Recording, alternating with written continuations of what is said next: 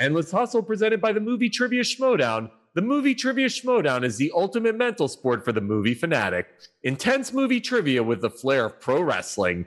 Championship matches, competing factions. MTS has the best competitors in the world. This isn't your parents' game show. The end of the season finale is a Schmodown Spectacular 6. All of the championships on the line and all of the greats play here. This isn't bar trivia. This is the Movie Trivia Schmodown. I fought a good fight. I finished my football race. And after 18 years, it's time. Basketball players, we're really supposed to shut up and dribble, but I'm glad we do a little bit more than that. Eventually, every ball will go flat, but that doesn't mean that your life will flatline. What will you do when the game is over?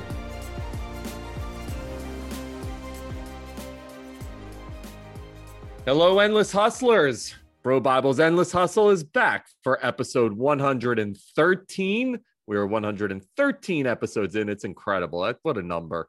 I mean, hard to believe how many guests we've had. So cool. I am your host, Arthur Cade, and we have an incredible triple header ahead. First up, we have an actor who's been in my life and many other lives for many years, from hit franchises like Harold and Kumar to then Designated Survivor to even working with President Barack Obama. Kal Penn has had a very, very rich life. He has a brand new memoir out called You Can't Be Serious. We had an incredible chat with him. I think you guys are going to love it. Next up, we have Sung Kang, an actor that I absolutely love. Fast and Furious franchise, and of course, Power, one of my all-time favorite shows. He has a new movie out that he was heavily involved in making and producing, and it's really cool. It's called Snakehead.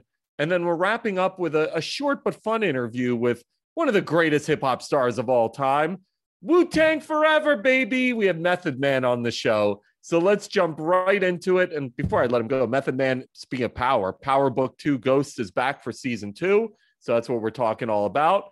So let's kick it right off. Kal Penn, brand new book, You Can't Be Serious. Enjoy a fun conversation.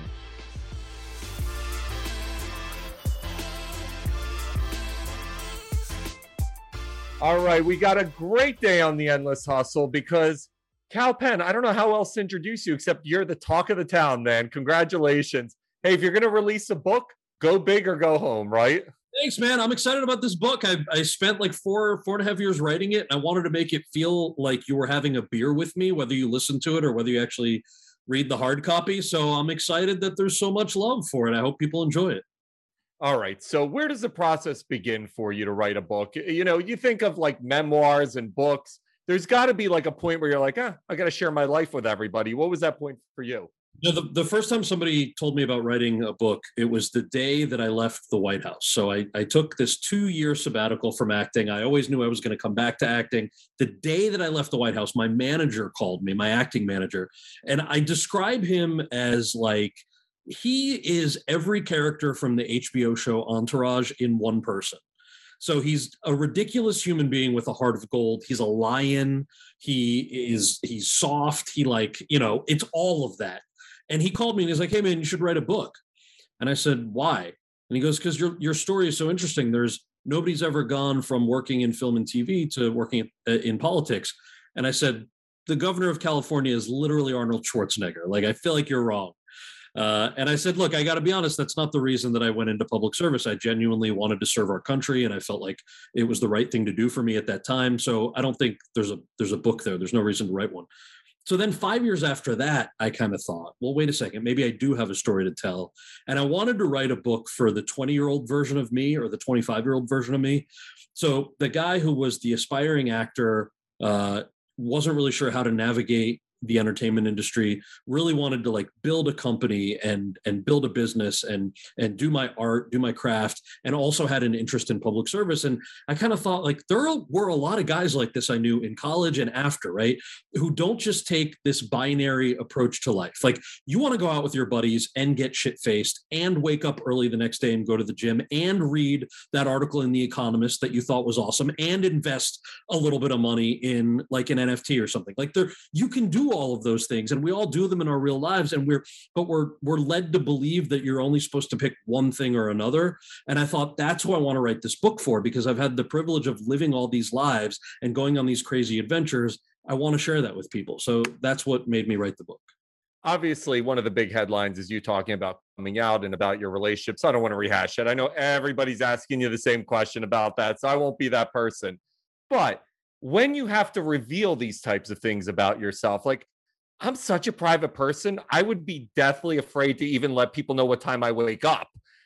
It wasn't weird, like putting all this shit out there and being like, oh shit, people are gonna really know about my life now. Well, I'm so excited to share it with people. You know, all the stories I'm excited to share with people. The way you're describing the way that you are is actually very similar to my fiance Josh. So look, I'm like this. Like, I love to talk to anybody, and I like having conversations about things that I just don't know about, and I'm in the public eye as my job. But Josh, very much like my parents and very much like my brother, are just not fans of the spotlight. So you know, when we've been together for 11 years. So when he's come to premieres with me, or he's met my work buddies, or he's come out with friends, like especially premiere is actually a good example, because my parents and Josh and my brother would come with me. We'd all go to like the Harold and Kumar premiere or something. And they would all get out of the car and go like through a side entrance, grab popcorn and sodas, and like just wait in the seats. And they're like, go ahead. I know you got to do interviews. You have to go do red carpet stuff. I'm like, you guys don't want to come with me? Like, hell no, we don't want to come with you. I don't want to talk to somebody I don't know. I don't want somebody taking my picture. I want to enjoy the movie. We love you. We want to support you. But that's all you. And so when I was putting this book together, I wanted to make sure that, you know, okay, I might be excited to tell ridiculous stories about how Josh and I met over a love of NASCAR, or how my parents, like, there's a story in the book about how my dad literally grew up in a tenement in India that had no running water and no toilets. Like, you had to walk to the end of the hallway in this tenement with a bucket of water when you had to take a shit. Like, it literally, those, like, I'm cool with telling those stories because I think they're really interesting, and some of them are really funny and self-deprecating. But I needed to make sure that Josh and my parents and my brother were okay with sharing those stories, because they're their stories too. And so part of putting the book together was making sure that it's well researched, that, you know, I talk about racism, I talk about things that go on in the entertainment industry and in politics, did a bunch of fact checking for that. And then also obviously showed the chapters to Josh and my parents and my brother. I'm like, are you cool with this? And they were like, yeah, you're telling those stories in a way that we would share them with friends anyway. So that sounds fun. So I'm excited about all that. I want to talk to you about your love of NASCAR. Where did it begin for you? So, I mean, the love of NASCAR was when Josh and I met. It was like our second or third date. And this was when I was working at the White House. So your only real day off is Sundays. Like, it's pretty much a 6-day-a-week job. And then Sundays, you're supposed to, you know, check your BlackBerry and kind of be available. So I was like, come over Sunday afternoon, we'll watch TV or something, right? I'm like, this is a perfectly innocuous second date. And this dude rolls up to my apartment with an 18-pack of Coors Light, and I had SpongeBob SquarePants on the TV, and he turns it on to a NASCAR race. And I'm like thinking to myself, okay, so this guy's going to leave in 20 minutes with 16 beers, because this is not how I'm spending my only day off. I don't know anything about NASCAR. And we start watching the race together, and one of the first things that happens is, like, first of all, there's a massive fireball, like a car slams into the wall, spins out on some grass. I thought the guy was dead. Josh is like, oh, no, it's just a little oil fire. I was like, what? I don't know what you're saying. I don't know the words coming out of your mouth. He's from rural Mississippi. I'm horrified that maybe this guy has a family. I'm like, I don't know what the deal is with him, but this is awful what happened to this driver. Next thing you know, the driver just like pulls himself out of the car and walks off, dusts his shoulder off. The crowd goes wild. And Josh was like, see, I told you, it's just a little fire. I'm like, what is the word that you're saying? He's like, oh, I'm sorry. It's just a little oil fire. And I'm like, that huge explosion was an oil fire that somebody could survive? He's like, yeah, keep watching the race. So then I'm like hooked on what's going to happen next. And he's telling me about how there's so much physics and science that goes into like the temperature of the tires and the velocity and speed at which people go around the track. And then we start talking about camping. And he's like, you know, when he was a kid growing up in rural Mississippi, he didn't have a lot of money. He and his family would take camping trips to NASCAR races. And in my case, my parents are immigrants. We didn't grow up with a lot of money. We grew up outside of New York City, but we would take camping trips with other brown families to like campgrounds in Pennsylvania and upstate New York, because that was the most effective, efficient way to spend time together. And so we found ourselves bonding off of this crazy camping experience and a love for the outdoors, just by virtue of the fact that there was a NASCAR race on. So ever since then, I'm like, I got to know a bunch of the drivers. I root for a bunch of them. Been to a bunch of races with buddies of ours, and it's always a good time. I don't know if have you ever been to a race? I have. I love NASCAR. I've had a ton of the drivers on Endless Hustle. So we've had Denny Hamlin, we've had Kurt and Kyle Busch. Nice. So I love, and those guys are always a blast to chat with. And what I also love about them is they are building such incredible brands off of the racetrack as well. And they get it and they understand. Like the Busch brothers are just monsters. They have, one of them has a rowdy drink, which is popped off. It's incredible to see. Denny is now a team owner. It's incredible to see what these guys have built for themselves. The branding and business that goes into that sport. I mean, and plus the brand loyalty of the fans of the drivers. Like they'll literally, if a certain detergent is your driver's sponsor, people will only buy that detergent. It's like a sycophantic thing that's how much they love their driver. It's a pretty interesting angle. I mean, anytime you have Michael Jordan come in and say, I'm a fan and I want to get involved as an owner, you know it's something cool. Yeah, exactly. And Bubba's one of the drivers I follow, Ryan Blaney, Joey Logano. I hung out with Carl Edwards a couple times. He was on a Discovery Channel show that I hosted. He's another like super brilliant guy. He's a pilot. I know he retired recently, but the sport is full of really motivated, really interesting people. Have you done stuff with them, or if you haven't, because of you now exposing how NASCAR brought you and your fiance together, have they been reaching out and been like, Cal, get involved? They've reached out from the beginning. I mean, they invited us to races 8-9 years ago, 10 years ago, maybe, gave us pit passes. I presented at the NASCAR Awards in Vegas once. This is, by the way, a real thing for those of you who are not NASCAR fans. The NASCAR Awards are a real thing in Vegas. And I'm sitting in the audience. I presented an award to Jeff Gordon that year. And I remember, you'll appreciate this joke. So, I mean, it's a real thing. It's not just a joke, but the word in, how censored are we, by the way? Play away. The Hindi word for cock is Lund, Lund. And I'm at the NASCAR Awards, and they're doing a tribute to drivers from, I think, the 50s and 60s or 60s and 70s. And there's a massive tribute that goes up to a driver named Tiny Lund. And I lost my shit. Like, I'm just sitting in the audience going, no way. Is this real? This guy's name is really Tiny Lund. And Josh is sitting next to me. He's like, yeah, I totally forgot that he was a real driver. That's a real name. He's like, there's a camera on you in 10 seconds. You better pull yourself together because you can't be laughing at a deceased driver who everybody loves. But they're like little, just fun, fun. They're a great organization. They've been really friendly to us. And it's been a while since I've hit up a race just because of travel and work schedules. But if you're a fan, we should go. We should go to one. I'm in, man. Let's talk about just your journey, because you go from actor to Obama. Most people, when they have that type of career change, there's the fear, like, am I going to be able to return? Were you afraid that you wouldn't be able to come back? I think there's always a fear. And I write about this in the book a little bit, where like it's sort of like, it's similar to being an athlete in the sense that when you take a break or a sabbatical from a career that requires relevancy and requires you to keep up your craft, there's always going to be a gap. So I knew if I was taking a leave of absence for 2 years, I'm not going to come back at the same place that I left, right? I'm leaving at this high point in my career. I hope to build that back when I come back to my career, but I'm not under any illusions. I know that it's going to take a lot more work. But what am I trading for that? I'm getting a new experience. I'm serving my country. I'm working on things that I believe are important. They're important to me, my family, my friends, stuff like the economy or healthcare or civil rights issues.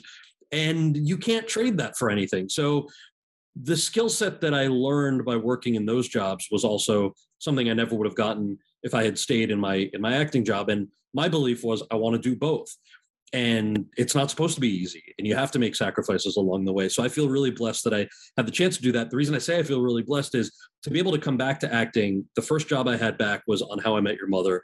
The third, Harold and Kumar, came out shortly thereafter. Like, the fact that our fans were willing to let us back on their screens was such a special thing for me. And I always feel indebted to them. I had Asif Manvi on the show not too long ago, and we were talking about how hard it was to break in Hollywood, especially when you're brown. And he was getting cast as taxi cab driver 1, terrorist 2, the normal stereotype shit until he landed The Daily Show, which opened up the Pandora's box for his career. You had success pretty early on. Obviously, Harold and Kumar becomes this incredible sensation. But did you have those types of moments where you're like, shit, am I just going to be cast as terrorist 1 for the rest of my life? Oh, tons, dude. There were the first third of the book. I actually outline. I don't name names because I didn't want to give these people the satisfaction of me naming their names, but they know who they are. And obviously, everybody has IMDb, so you could figure it out if you really wanted to. But I talk about just these crazy audition experiences I had. Like, I remember going out on early auditions, and I would get told, "Hey, you speak really good English. Where are you from?" I'm like, "Well, I'm from New Jersey." How come your English is so shitty? Where are you from? They're like, "Oh, I'm from outside of LA." I'm like, "Oh, well, all right." Or they would say things like, "Where's your turban?" I'm like, "Well, I'm not Sikh, so I don't wear a turban." And then they would go, "Well, can you go home and put a bed sheet on your head or something? Because, we need the character to have a turban." And I was like, this all seems super sketchy. Obviously, it's horribly racist. But in addition to being horribly racist, it's super boring. Like, these are the people tasked with making people laugh. Like, you get the job where you get to write a script. I'm like, why? You're boring as shit. So those were the two the two things that I would always think was, one, yeah, it's bullshit. Like, there's a story I tell in the book. Do you remember the show Sabrina the Teenage Witch? Of course. So I was on an episode of Sabrina the Teenage Witch, and I remember I went into the audition, and the role was the part of a college kid who was in Sabrina's study group. And I was super excited about this. I was like, all right, I'm going to create a whole backstory. The guy is going to be, he's from the Pacific Northwest. He's into small batch organic coffee and microbrews. And he, what was the fourth thing? Oh, and he wears flannels because he really likes Nirvana and Pearl Jam. So I go to the audition. I crushed the first round, and the casting director comes running out to my car, and he's like, hey, come back in. The producers want you to do it again, this time with an accent. And I was like, oh, I hate when this shit happens. It would happen all the time. And I walked in, and the producers are very smug, very white, very boring, frankly. Not because they're white, but because they're boring. And they go, yeah, we'd love you to do it again, and this time with an accent. And I said, what kind of accent would you like? I can do Irish, British, Jamaican, Italian. And they were not happy with this. And they just go, why don't we just stick to Indian? And so then I just thought, like, all right, I mean, I have a choice. I could either do this for them or I could leave. My rent was $550 a month, and this job paid $700. So what do I want to do here? And as I write in the book, I said, I decided I was going to do it. So I did the accent, and I left, and my agent called and said, hey, you booked that job on Sabrina the Teenage Witch.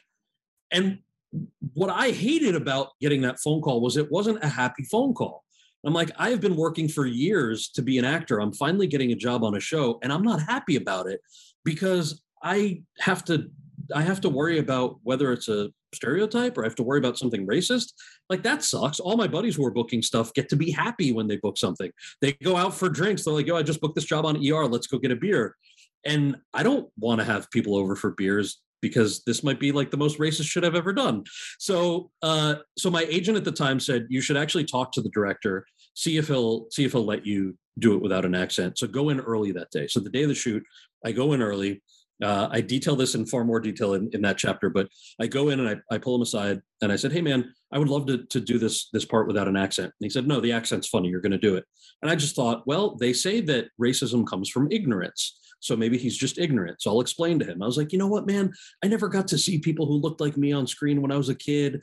They were all either cartoon characters or they had stereotypical accents. I just thought it'd be so nice if I didn't have to have one. Plus I have little cousins. They're like 9 years old, 11 years old. They love your show. It's so funny. Wouldn't it be cool if like they didn't have to see a stereotype? I'd love to do it just with the way I normally speak. And he goes, well, I'll tell you something. Your little cousins should feel lucky that you get to be on TV to begin with. And so should you. And he walks off. And I'm like, oh, so this isn't a question of somebody being ignorant. This is a question of somebody being fully, actively racist. And again, the choice was mine, right? Like I could have left. I could have made another choice. I did choose to do that part because I wanted a credit on my resume. That was my hustle. I needed that money to pay my rent. And the hope was I could build up enough of a resume to one day be able to do roles like Harold and Kumar, which I was so glad I had the chance to do. So when Kumar obviously blows up and you're having this success, you're probably on one hand thinking, this is fucking awesome. Like, finally, it's happening for me. But then after that wave wears off, do people just see you as Kumar? Is it difficult to be like, hey, I can be, the Secretary of State and designated survivor or something? Like, how was there difficulty getting away from people seeing you as this one character? In my case, not really. What was cool about it was the smarter producers and writers were the ones who gravitated towards that movie and said, I think he can branch out beyond that. So first of all, like, I'd be happy if I was making Harold and Kumar 69 when I'm 100 years old. And yes, that's a 69 joke. But I would also like the David Shore, who created House. I mean, I think that he liked that I played this totally outgoing stoner in Harold and Kumar and thought, let's audition him to see if he can do something else. And I could, and I was really thankful for that. Mira Nair, who directed this movie, The Namesake, that was based on a Pulitzer-winning author's novel, John Cho introduced me to that author. And I got that audition for that movie because of Harold and Kumar. So if it weren't for Harold and Kumar, I wouldn't have had the chance to do The Namesake, which is a gritty, independent drama, one of my favorite things I've had the chance to work on. So my experience was actually that the lame casting directors and producers, the ones like the Sabrina Teenage Witch people, they had no interest in hiring me anyway. The smarter, more creative people who I wanted to work with anyway, they saw stuff like Harold and Kumar and they're like, oh shit, that was a funny movie. Let's see if he can do something else. And I'm very thankful for that. John Cho, do you end up, because of the experience of Harold and Kumar, building almost like a brotherly bond through that? Like, is it something like you guys like, merge for the rest of your life because of that type of tandem in a franchise? For sure. One of the first things, I mean, look, we both were also really well aware of the fact that as two Asian American men, nobody had really done a movie where the two leads happen to be yellow and brown in a movie that was just about hamburgers and weed and friendship. So we bonded off of that, the fact that we both knew this was a huge opportunity for us. But when I say that Cho is like a brother to me, I can't remember what chapter this is in. It's in one of the Harold and Kumar chapters, but I do tell this story and I'm happy to tell it to you because it's true. John Cho, that first movie was predominantly shot inside a car. And most of those car scenes were on a soundstage. So we weren't physically on a street and it was stuffy and the windows were rolled up. And every so often he would step out to stretch his legs and get some fresh air. And one day, probably like week 2, we had bonded somewhat, but he, Harold drives the car and Kumar's on the passenger seat, I think, or maybe it was the other way around. But he goes, hey man, I'm going to stretch my legs. I was like, okay. He takes the keys out of the ignition after he rolls up the windows. He opens the door. He takes one foot out and then he farts like the longest, loudest fart anybody has ever heard in their lives, shuts the doors and hits the door lock. And I'm trapped inside his fart machine. And I'm like, first of all, fuck. And then second of all, this is how you know that somebody's like your brother. So when I say that John Cho's like a brother to me, it's because of stories like that too. Before I let you go, I saw that the Obamas congratulated you for the book. And obviously you now have a relationship. Do you ever kind of just sit back and think, holy fuck, Barack and Michelle Obama are my friends? I am very thankful for their friendship. The real holy shit moment for me about things like that, and I know this is going to sound hokey, but I really mean it, is, I started working for them way before their campaign had really exploded to being viable. And it was a really small knit group of people who were working in Iowa before the Iowa caucuses. So before the first series of states vote. And you really get to know the candidate, you get to know the senior advisors, you get to know a lot of people in an environment like that. What a country where when people make their voices heard, when they show up to vote, and to be fair, like, I don't know who's watching this, Obama might not be your candidate. You might love Trump, you might love somebody else. The thing that I want you to take away from that is, like, people win when other people show up, right? So the idea that now you can look back on somebody like Obama and say, well, that was a 2-term president. That's crazy that you know that person. Sure, that's true. But what's really more incredible to me is that somebody who at the time was an outsider to his own party, who was down 30 points in the polls leading up to that first Iowa caucus, could build so much support because people went out there and voted and wanted to build a campaign that was a little bit different than what they were used to before. And that can happen in community centers. It can happen on the local level, state level. Obviously, it happened with both Obama and Trump were outsiders to their own parties, and totally remade how those parties operate. That's an incredible thing that only happens in a democracy. So to me, that was obviously, yes, I'm very thankful for their friendship, but I'm also just floored by what's possible when people actually show up.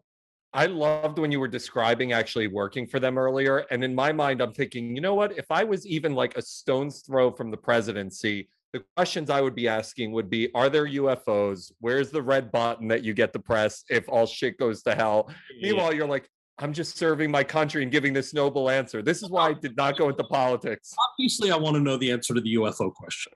I just didn't want to ask it at work because I felt like I'd get escorted out of the building or something. But of course I want to know that. All my tattoos are astronomy related. Of course I want to know the UFO question. You've got to pull him aside and be like, listen, like he's on his deathbed. Obviously, I'm hoping Barack lives forever, but he's on his deathbed. He's gonna be like, I have one question for you, President Obama. Were there UFOs? And that's it. And he whispers in your ear and you're like, okay, I'm good. Right, exactly. Cal, this has been a pleasure. Congratulations. The new book is called You Can't Be Serious. Fantastic, fantastic press all around it. You're always a pleasure to chat with. Thanks so much, man. Arthur, nice to talk to you. Thanks for having me. See you, brother. Take care.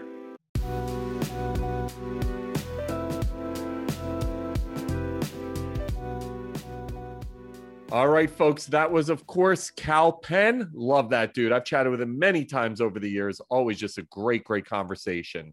Next up, everyone knows Sung Kang from the Fast and the Furious franchise and Power, which is like Starz' biggest show ever. He's got a brand new movie out. It's awesome. It's called Snakehead.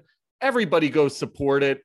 I think you guys are going to love this chat because here's a guy who's had incredible success in Hollywood, but it's not what drives him. And I think this chat actually went way differently than I expected to. And I have such respect for Sung Kang after talking to him because he's kind of the anti-Hollywood guy who's achieved tremendous Hollywood success. I think you guys are going to love it. So here he is, Sung Kang.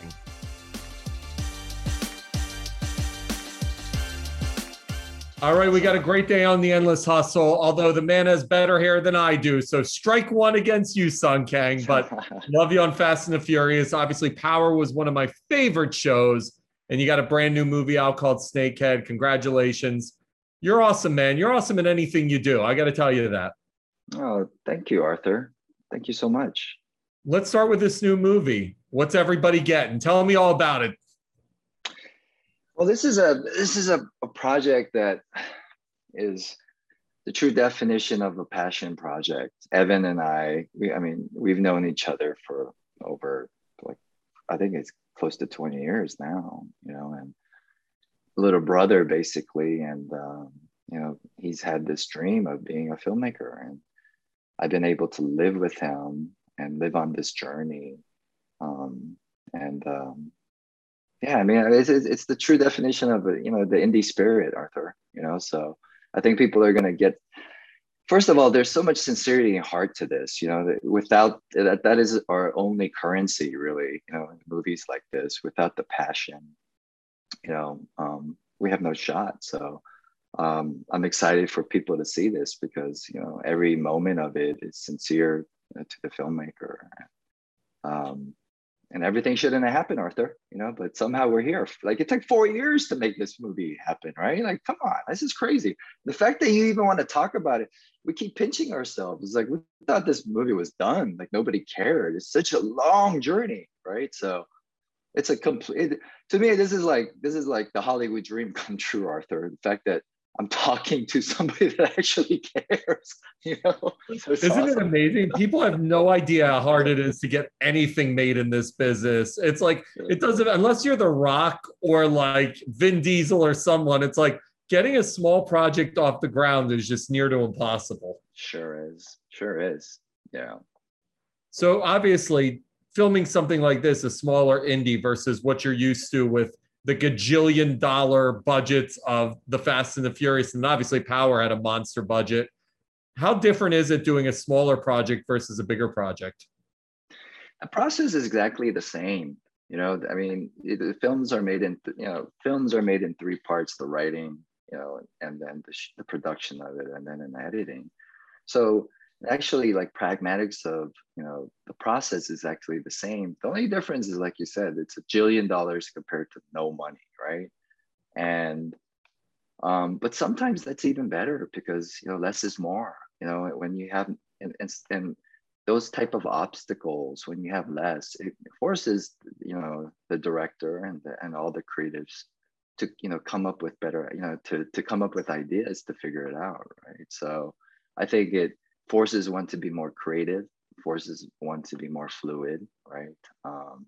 And forces one to find ways to convey the story without spending money. So the only difference, Arthur, is that money affords time, and it doesn't hurt that you have hot coffee opposed to like 2-day-old coffee. But movies are short, there's like 3 months of your time, and who cares? When I hear an actor complain about something, I totally don't understand. They're like, even though the food's a little stale, someone's actually bringing it to you. You didn't have to cook it, you didn't have to buy it. Come on, man, it's free food, and it's only for a few months, right? And then we get to play pretend, someone's feeding us, right? So it all works out. The only difference to me, Arthur, is that money and budget affords time, right? And you, instead of 2 takes per scene, you can do 5, and you can really kind of, you have the opportunity to work out, the scene, right? So that's it. So I want to talk to you about Korean cinema and television, because I am such a fan right now. When I became aware of how great the art is coming out of that country was Parasite. And then the Squid Game obviously took over the planet. Please tell me you've gotten to watch Squid Game, by the way. Of course, I binged it. As soon as I heard about it, I binged it, yeah. Why is the stuff coming out of Korea so fucking good right now?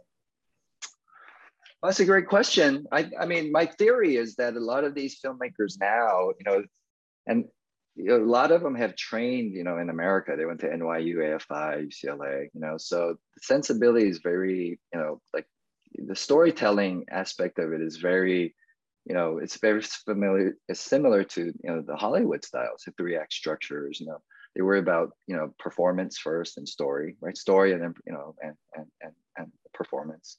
And also, me being Korean, I can speak on it, is that, we're highly emotional people. We're war-torn country. We've been occupied. Our culture. Our country's been. Other countries try to annihilate us. They basically, and so there is this thing called Han in our culture, and that's the depth. It's hard to actually translate what Han means in another language, but it basically means like there's an internal sadness. Even when things are going right, you have to worry that, hey, something's coming because they're going to take all this away. So don't celebrate so much. And vice versa, when it's rock bottom, hey man, don't worry. If it's this bad, it's only going to get better, right? So there's always like this kind of internal, like emotional turmoil going on.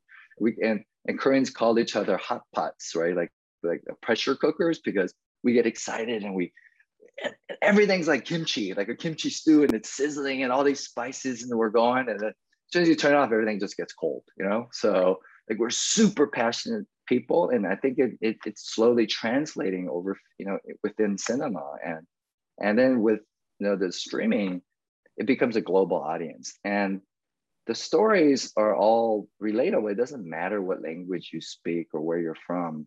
You can see yourself in a Squid Game. And what I love about a movie like Squid Game and Parasite, at the end of it, it forces you, if you're paying attention, to question yourself.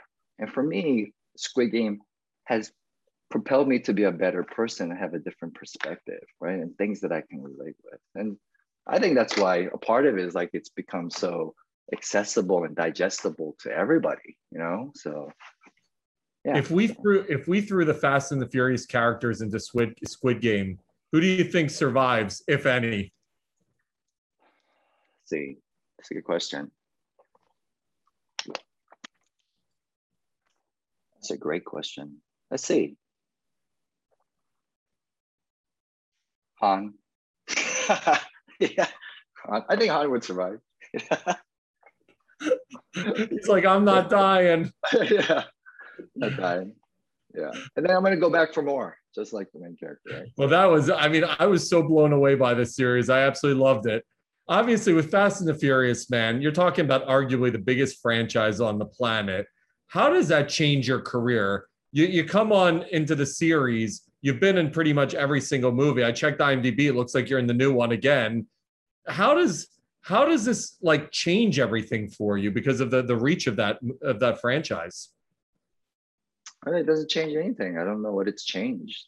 I mean, in terms of opportunity, I don't know. You know, that's why I moved into directing, because I don't think I'm gonna have. You know, I look up to people like Clint Eastwood. Like, I would love to have a career like his, right, and play roles like his as he, you know, as I age. But who's writing it? Who's directing it? Who's creating it? I sometimes I worry, is this like a trend? You know. And so how has it changed? You know, I think people want to hear the narrative like, oh, Fast and Furious, all of a sudden they, you know, you're propelled into like this, you know, dream world. It doesn't work like that. It's still, I have to be a journeyman. You know, like I'm always worried about the next job. And then I realized like, oh, I can't do this. Like I can't be dependent on other people. And because of things like Squid Game and Parasite and Snakehead, and learning from Evan and seeing the trials and tribulations he went through, and just being, you know, resilient, I realized that if I don't start, you know, creating my own material and I'm not in control of it, I'm going to be that jaded actor that you're going to meet one day who doesn't want to answer your question, that has no light behind his eyes. So, you know, I wish I could give everybody there like this Hollywood ending, but we're just beginning, Arthur. You know, I feel like we're finally at the table. You know what I mean? But I don't know if I'm going to get a full meal or I'm just going to get a side dish. You know what I'm saying? What an honest and authentic answer, man, because that's a type of question where you're right. Like the answer could be, oh, more scripts have come my way, or there's recognizability. But at the end of the day, it really is, you don't know what your next job is. And that's what this industry is. You could also win an Oscar and not know where your job is, the next job is. It's such a fickle industry. And that was so authentic, man. It was awesome. Thank you. But at the same time, you know, I can tell you how Fast has changed my life, Arthur. And not in terms of career or financial or anything like that, but it's giving me hope, especially today, in times of today, with all of this divisiveness and all this, you know, negativity we see online, and you know, all these like different groups going after each other, especially with all this Asian hate stuff. You know, I'm in Austin, Texas right now, and you know, it's like the other night, you know, my friend was asking me, he's like, does it get annoying when these kids come up to you and like yelling Han, and they're grabbing you and they want pictures and they're just going crazy, you know? And I said, you know, when I was younger, I didn't know what I could do with that. It was just really like, it was like an ego thing. It was like vanity. But after like the fifth picture, it's like, what am I doing this for? Then you become that jaded actor that's like, nah, I don't do that, little kid. And I realized, I go, so what is this? What is this celebrity thing, right?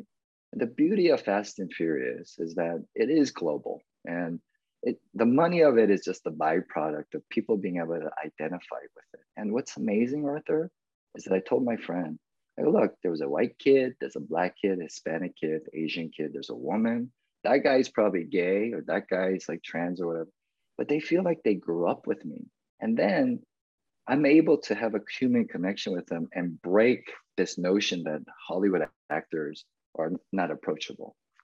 And because of what's going on, I feel extra responsible. My activism is one-on-one. Me posting about stuff is like, who gives a fuck what, I'm sorry about my language, but who gives a crap about what actor is posting in his, you know, Hollywood mansion, right? So to me, it's like, how do I actually make an impact, and how do I touch people? I don't need to touch a million people, just one. And the fact that I get to interact with a white kid from Texas, and he treats me, he feels like I'm his brother, right? Like he feels like we're family. And I get to also be sincere and ask him, where are you from? What car do you drive? I get to be a little Han. You know, everybody, as kids, we needed Santa Claus because it gave us hope for Christmas, right? It gave hope, be a good person. And then Han kind of represents that, and how blessed am I to be able to play a role that is beloved. I mean, the only reason I'm back from Fast 9 is because the audience, the fans wanted that character back, you know? So that's how it's changed my life. It's humbled me. it's made me aware that every person that knows the franchise or knows me from the movie, I have a responsibility, you know, not just for other actors, because this notion of celebrity is so negative today. Because I think a lot of people use the celebrity for the wrong reasons. And it's taking me a while to understand, like, hey, with all the hokiness of fast and all that, it's like, you know, but like it's actually super positive because it's so global, you know, and I feel blessed that I get to live in these shoes, you know. So dude, I fucking love that answer. I'm not excusing myself for cursing. That was fucking great, dude. I just love your perspective. You still have the true artist perspective, which I totally dig. And you're right. Fame is a fucked up thing, man. I can't tell you how many people I've talked to over the years. I've been doing this for a decade, and you can just see the change from day one when they were kind of nobodies to then they become somebodies, and you just see the change. The glamour team comes in, then the publicists and the managers, and you see it. It's tangible. Fame's hard, man. Fame is very hard. And you get to work with some of the biggest stars on the planet. And, you know, someone like The Rock, for instance, who's handled it about as well as you can ever handle it. Anyone could ever handle it. But what's fascinating with The Rock is he worked his ass off to get where he is. And I think that's the people who go through that journey. I mean, you nailed it. Right now, there's a thing called instant fame. You have TikTok, you have Instagram, you're famous overnight half the time. But people like The Rock, who really had to build a brand, build themselves, they retain that humility. It's incredible. That's right. And I mean, you know, to echo, you know, what you were talking about with Dwayne, you know, there was a time when I was kind of trying to understand this idea of fame and how do you handle that fame when people, you know, bum rush you, they're asking you for all these pictures or they're invading your private space. And, you know, and I told them, I said, I don't think I want to do this anymore. Like, I don't want to be approachable like that because I feel like it's insincere. Like, I feel like, you know, I'm Mickey Mouse at Disneyland. It's not even a hello, it's a give me picture, right? And I was like, I don't know how to deal with this, man. And he said it in a perfect way. This is the best advice. And I always share this with other actors, that it was, you know, think about it. We are the few people in the world that have been gifted by whatever entity with the opportunity to go outside and make someone happy just by taking a picture and asking what their name is.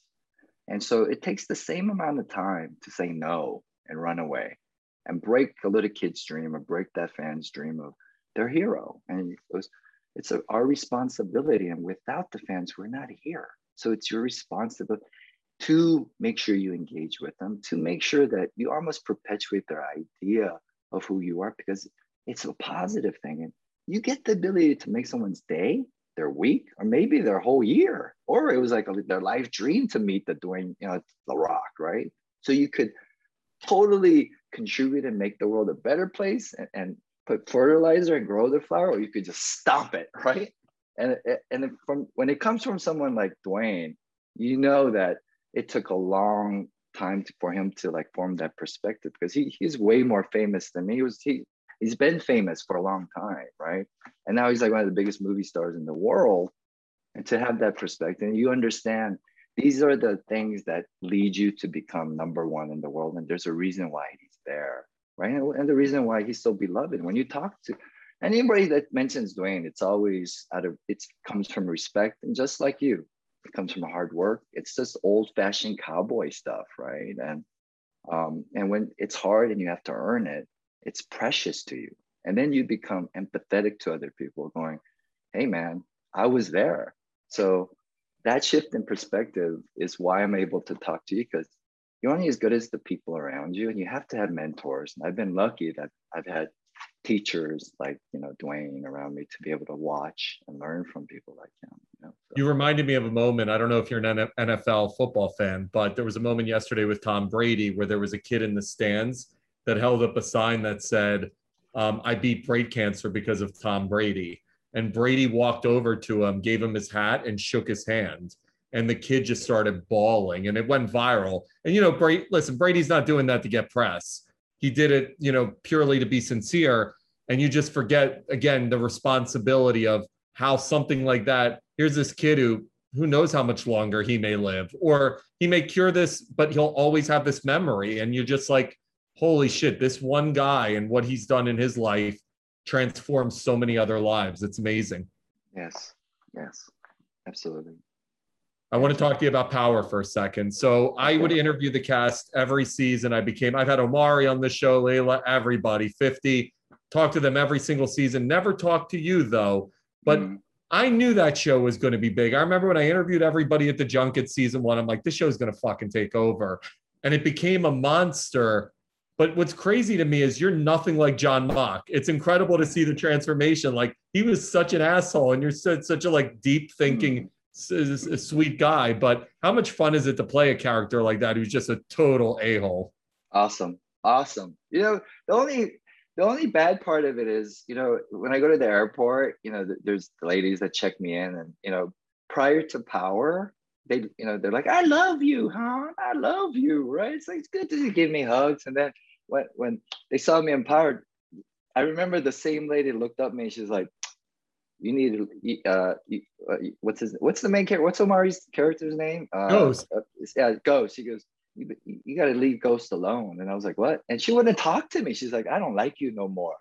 She goes, you need to grow out your hair. Like, I don't like that. Like, you need to leave my baby alone, right? And I was like, I never got that much hate. But then my wife was with me and I was like, I don't know if I want to do this anymore. Like, I've never been lambasted like this before. It's just like, their eyes, they hate me. I go, you know, and she goes, you know, it's acting. And if they have that reaction, obviously you're doing your job. So look at it that way. And I was like, true, right? But yeah, really fun, Arthur. Like, you play a great dick, man. I mean, you do a great job with it. It's awesome. Like, because you keep like such a serious face and you've got that dry delivery. And I'm like, this dude is such an a-hole. It's awesome. Well, Courtney makes it easy. The Courtney, Cam, you know, the showrunner and creator, and the writing staff, they make it easy, you know. So they really respect, you know, what the script means, right? In the process. So it's actually one of the first directors showrunners or production teams I've met that forces and demands everybody to be at table reads, right? I've never experienced that. And I love that, you know. It's like, I love it because we know the map all together. So people aren't all over the place. So it's just a great, like, you know, exercise. And I think you know, most productions could benefit from applying that. So, by the way, she just signed like a gajillion-dollar deal with, I forget if it's Netflix or ABC. She went somewhere and just signed one of those mega overall deals. So anytime either one of us needs a loan, we got to hit up Courtney. Dude, congratulations. Congrats on the new movie. I know how hard it is, having been in this business a long time, and how hard it is to get anything off the ground. So congrats. And obviously all the other stuff you've done, really great answers, dude. Super deep shit. Cool stuff, man. Thanks, Arthur. I appreciate your questions and you being able to have this conversation. So it goes both ways, man. So I appreciate I love it when it's just not the regular sound bites. That's kind of my interview style. I love when it can be conversational. This was a great, man. Yeah, that's why I get so nervous when I get on these things. Like, I don't know where it's gonna go because I don't know any other way, you know. So I appreciate it, man. So thank you. Great stuff. Thanks for coming on. Thanks for getting up to the room too and making it happen, brother. Sorry about that. I'm sorry about the. All good, man. Thanks for making it happen. Have a good rest of the day. Okay. Bye. Take care, brother.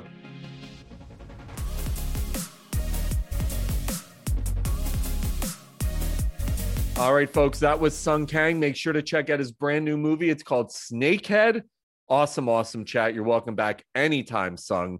Finally, one of my all-time favorites. Man, I wish I could have had an hour with this guy. It was a junket interview, so didn't get that much time. Get like 5 minutes with him, but still, anytime you get to Zoom with Method Man, you're going to have a great time. Power Book 2 Ghosts is back for season 2. Awesome having Method Man, even for 5 minutes on the show. Here he is, the one, the only, Wu-Tang Forever, Method Man.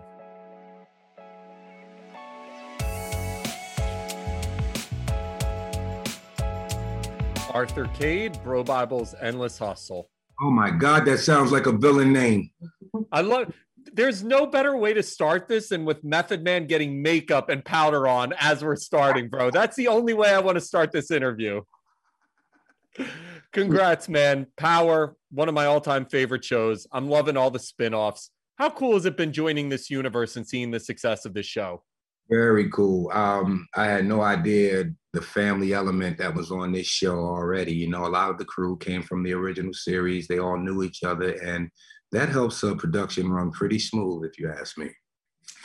I love this transition, both with you and the RZA, to see you guys move into acting from arguably the most iconic hip hop group of all time. When did that shift happen for you? When were you like, I want to give acting a try and actually find out you're good at it?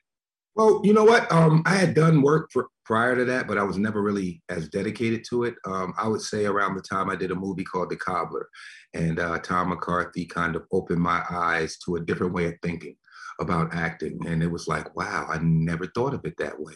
And since then, it's been like, I've been very greedy, like feed me more, give me more, give me more, give me more. And I finally got a role that I think satiates that hunger, so to speak. You know, this Power Book 2 it's a handful. You guys were my favorite hip hop group growing up, and there had to be a moment for you when you knew you had made it. What was the moment that you knew that you had achieved cultural icon status? Oh wow. I used to go to high school with a lot of kids that love rock and roll, and it didn't matter if it was wintertime. They always had these denim vests, a sleeveless vest that they would wear over the leather jackets. And you would see Metallica and Slayer, Judas Priest stickers, even Rolling Stones sometimes, go figure, right? Now those same kids, they still have those patches on their jackets, but Wu-Tang is on there also. That's what I knew. You guys brought in so many incredible trends, so many that as a kid I copied. But my favorite one of all time was the hockey jerseys. How did the whole hockey jersey thing begin? I don't know whose idea that was, but it was brilliant, man. We had a bunch of different, just colorful, different hockey jerseys. You know, New York pride is you know, we love our sports teams, and no one's bigger. I mean, the Islanders are great, and I'm a Long Island kid, but nobody's bigger than the Rangers as far as hockey goes, and New York sports. And I guess Wu-Tang was just paying homage, and it turned into a thing. When it was happening, what was the response from the hockey community? Because to see that type of crossover into an audience that may have not been hockey fans at the time, how cool was that? And were people just reaching out like crazy? I don't think they cared, honestly. I think I didn't get invited to any hockey games. That's for sure. But I think the hip hop community on a whole, you know, they love fashion, they love edge, and it kind of spoke to their fashion sense. So it worked. What was your favorite one? Because I've seen the Rangers one, I've seen the Pens one. What was the favorite jersey? Islanders, the Islanders, because you know, Staten Island, Long Island. I'm an Islander. So many great albums over the years, so many great songs. And I know they're like children to you guys, but if you were to pick one that is at the top of the Method Man mountain for you, what is the song that means more than any of the others? They say this is a big rich town. I just come from the poorest part. I'm gonna go with that one. That's what. Man, way to work in a plug for the show. I love it. My final question is, what can people expect? Obviously, just with the show upcoming, what are people getting? They're gonna get a faster pace, and things are gonna be coming at you every second. So it's gonna be hard to keep your breath. Yeah, so try and keep up. Awesome, man. You're one of my all-time favorites, Method Man. Thanks for a fun chat, brother. I appreciate you. Thank you, brother. Mr. Wu-Tang forever.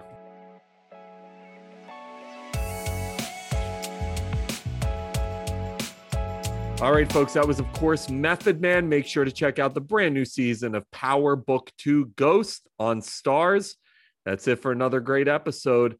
Make sure to follow us on social media. Endless Hustle is on Twitter at endless_hustle, on Instagram at endlesshustlepod.